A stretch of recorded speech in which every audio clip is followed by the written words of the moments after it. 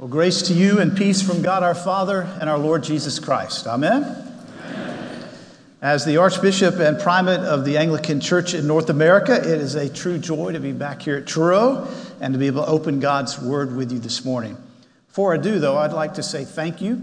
First, thank you for your prayers for me and for my wife Allison as we continue to serve you as the Archbishop of the province. Your prayers make all the difference, and I cannot say thank you enough. Secondly, I want to thank you for your faithful witness.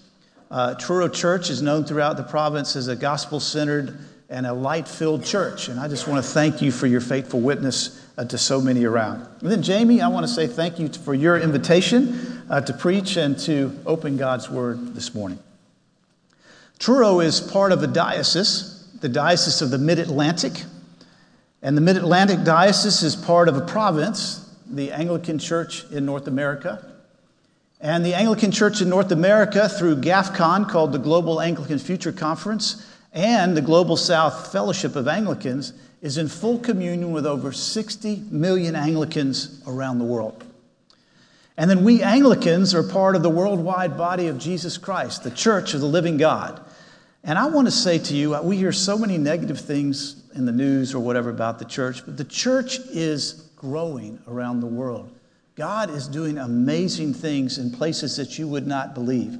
People are coming to faith. People are hearing the gospel. Unreached people groups are being reached. And even right here, your witness here, God is using in an incredible way. And so I just want to say, God is on the move. And just don't listen to that negative news out there. He is touching people with the gospel of Jesus Christ. So with that, let's have a prayer as we open God's Word. Father, you are good to us, and we're so grateful for the privilege of being able to worship like this. And as we come this morning, I ask you to pour out your Spirit upon your Word. Give us ears to hear and eyes to see what you want us to hear this day. And this is our prayer in Jesus' name. Amen. Our text this morning continues your study in the Gospel of John, and we're going to begin with John chapter 1, verse 35. So if you have your Bible, I want to invite you to open with me.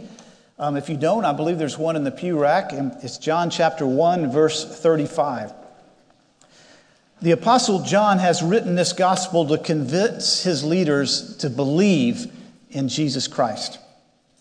Throughout the whole Gospel, you will find the word believe over and over again. For example, in John chapter 1, verse 12, to those who received him, who believed in his name, he gave the right to become the children of God. John 3:16, for God so loved the world that he gave his only begotten Son, that whosoever believes in him shall not perish, but have eternal life. Or John 5:24, Jesus said, truly, truly, I say to you, he who hears my word and believes him who sent me has eternal life. He's passed from death to life. He does not come into judgment. And in John 11:25, Jesus said, I am the resurrection and the life. Whoever believes in me, though he die, yet shall he live. Again and again, we hear John emphasizing the importance of faith, the importance of belief. John is attempting to present Jesus as the one in whom to believe. We've already seen in these first few verses of John what these different aspects of who Jesus is. For example, in John 1:1, we see that he's the Word. In the beginning was the Word, and the Word was with God, and the Word was God. He was in the beginning with God. And then you go down to verse 14, it says, and the Word became flesh and dwelt among us, speaking of Jesus. He's presented as the light. John chapter 1, verse 9. The true light which enlightens every man was coming into the world. He's presented as the Son of God. John chapter 1, verse 18. No one has ever seen God, the only Son of God, who is at the Father's side. He has made him known. Speaking of Jesus. He's presented as the Lamb of God in John chapter 1, verse 29. The next day, John the Baptist saw Jesus coming toward him and said, behold, the Lamb of God who takes away the sin of the world. And here in our text today, John presents Jesus as the Messiah. So let's examine this passage together and see what we might learn. Verse 35. The next day, again, John was standing with two of his disciples. So the next day, that's the third in a sequence. He's going day by day. And then the John here is John the Baptist. It's often easy to confuse with the Apostle John who wrote the gospel. Here he's speaking of John the Baptist. And he says two of his disciples. Well, we know that Andrew was one of them, and many speculate that the Apostle John, who actually wrote the gospel, was the other one. Verse 36. And he looked at Jesus as he walked by and said, "Behold, the Lamb of God." John the Baptist repeats what he was saying the day before when he said that Jesus is the Lamb of God. "Behold, the Lamb of God who takes away the sin of the world," he said. Now, the Hebrew people were very familiar with sacrificial lambs. At Passover, each family had to have a lamb. During the rest of the year, 2 lambs were sacrificed on the altar of the temple. And of course, other lambs were used for personal sacrifices as fulfilling the sacrificial laws of the Old Testament, what they required. So for John to proclaim, "Here is the Lamb of God," has all kind of connotations for his audience. Warren Wiersbe, in one of his books, writes this. He says, "Those lambs were brought by men to men. But here God's lamb is given by God to men. Those lambs could not take away sin, but the Lamb of God can take away sin. Those lambs were for Israel alone, but this lamb shed his blood for the whole world." Verse 37. The 2 disciples heard him say this, and they followed Jesus. Jesus turned and saw them following and said to them, "What are you seeking?" And they said to him, "Rabbi," which means teacher, "where are you staying?" And he said to them, "Come and you will see." So they came and saw where he was staying, and they stayed with him that day, for it was about the 10th hour. Well, you can get the picture here. Jesus walks by. John says he's the Lamb of God. And the 2 disciples start following, and he notices that they're following, and he says to them, "What are you seeking? What do you want? What are you looking for?" And they answer, "Where are you staying?" Some speculate that they were sensing that he was busy, and basically it was saying, if you're busy now, we can come back later. Where are you staying? But he says, in other words, he says, "Come and you will see. Come and you will see." And they did. And they stayed with him. We're told it was the 10th hour. That's about 4 in the afternoon, so it was late in the day. Verse 40.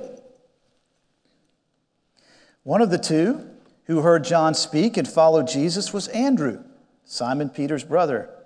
He first found his own brother Simon and said to him, "We have found the Messiah," which means the Christ. So Andrew begins to follow Jesus.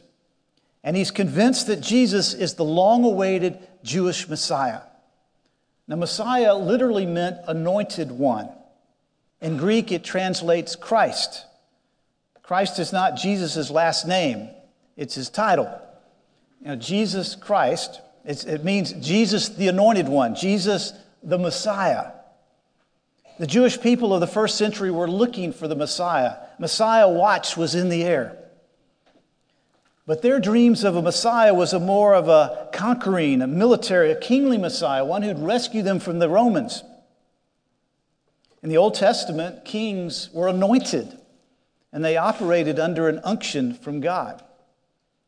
The anointed one has all their hopes as the one who's going to free them and lead them away from the tyranny of the Romans. Save them from the brutality that they were under, or save them from the oppression that they were feeling.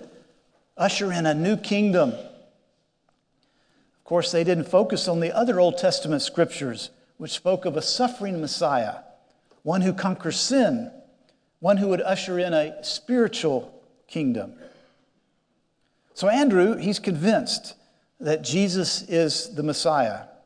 And he finds his brother Peter, or Simon, and tells him that they found the Messiah.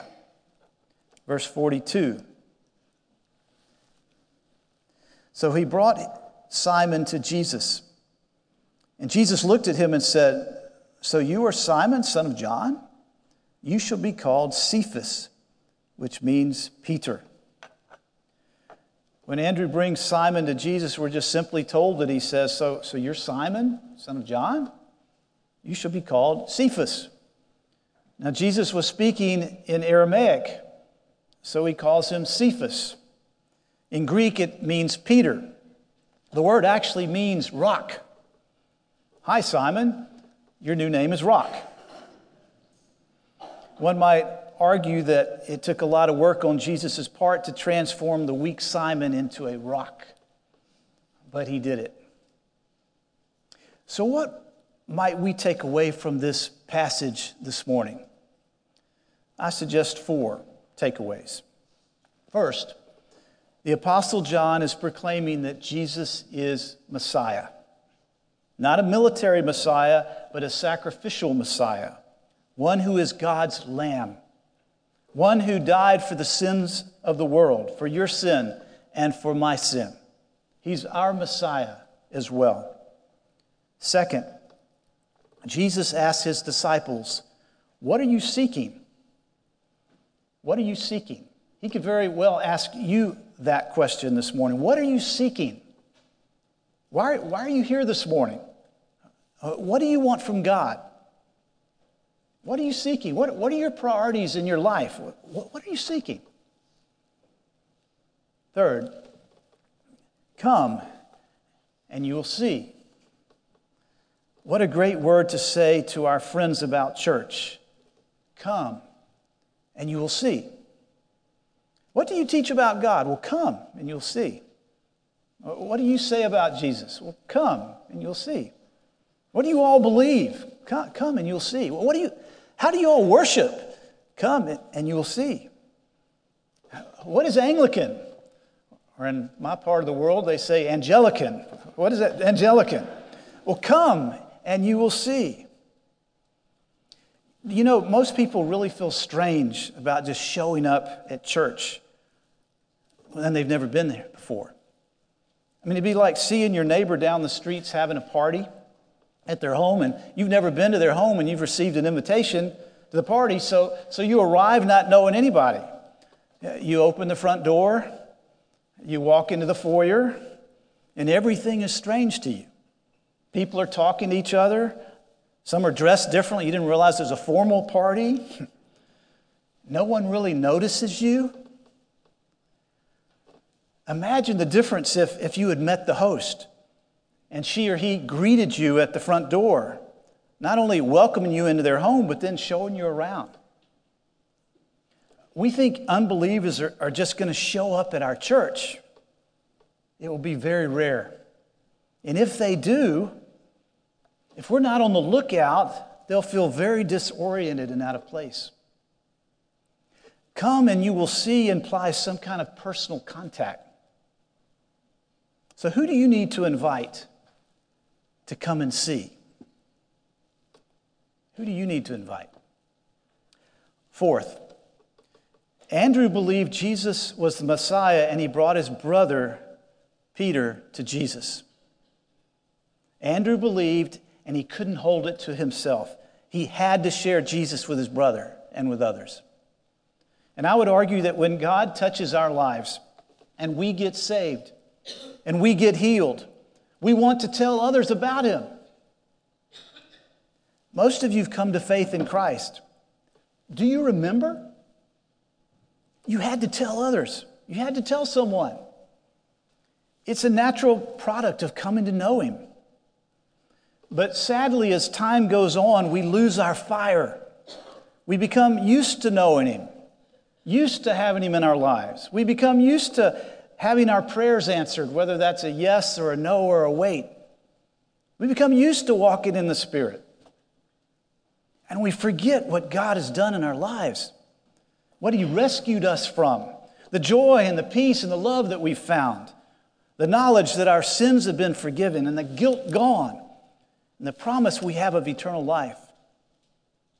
So we stop sharing our faith. We stop bringing people to Jesus. Who do you need to share your faith with? Who is it that you need to bring to Jesus? So 4 takeaways. Jesus is Messiah. What are you seeking? Come and you will see. And Andrew brought Peter to Jesus. Let's pray. Lord Jesus Christ, you stretched out your arms of love on the hard wood of the cross, that everyone might come within the reach of your saving embrace. So clothe us in your Spirit, that we, reaching forth our hands in love, may bring those who do not know you to the knowledge and love of you. For the honor of your name. Amen.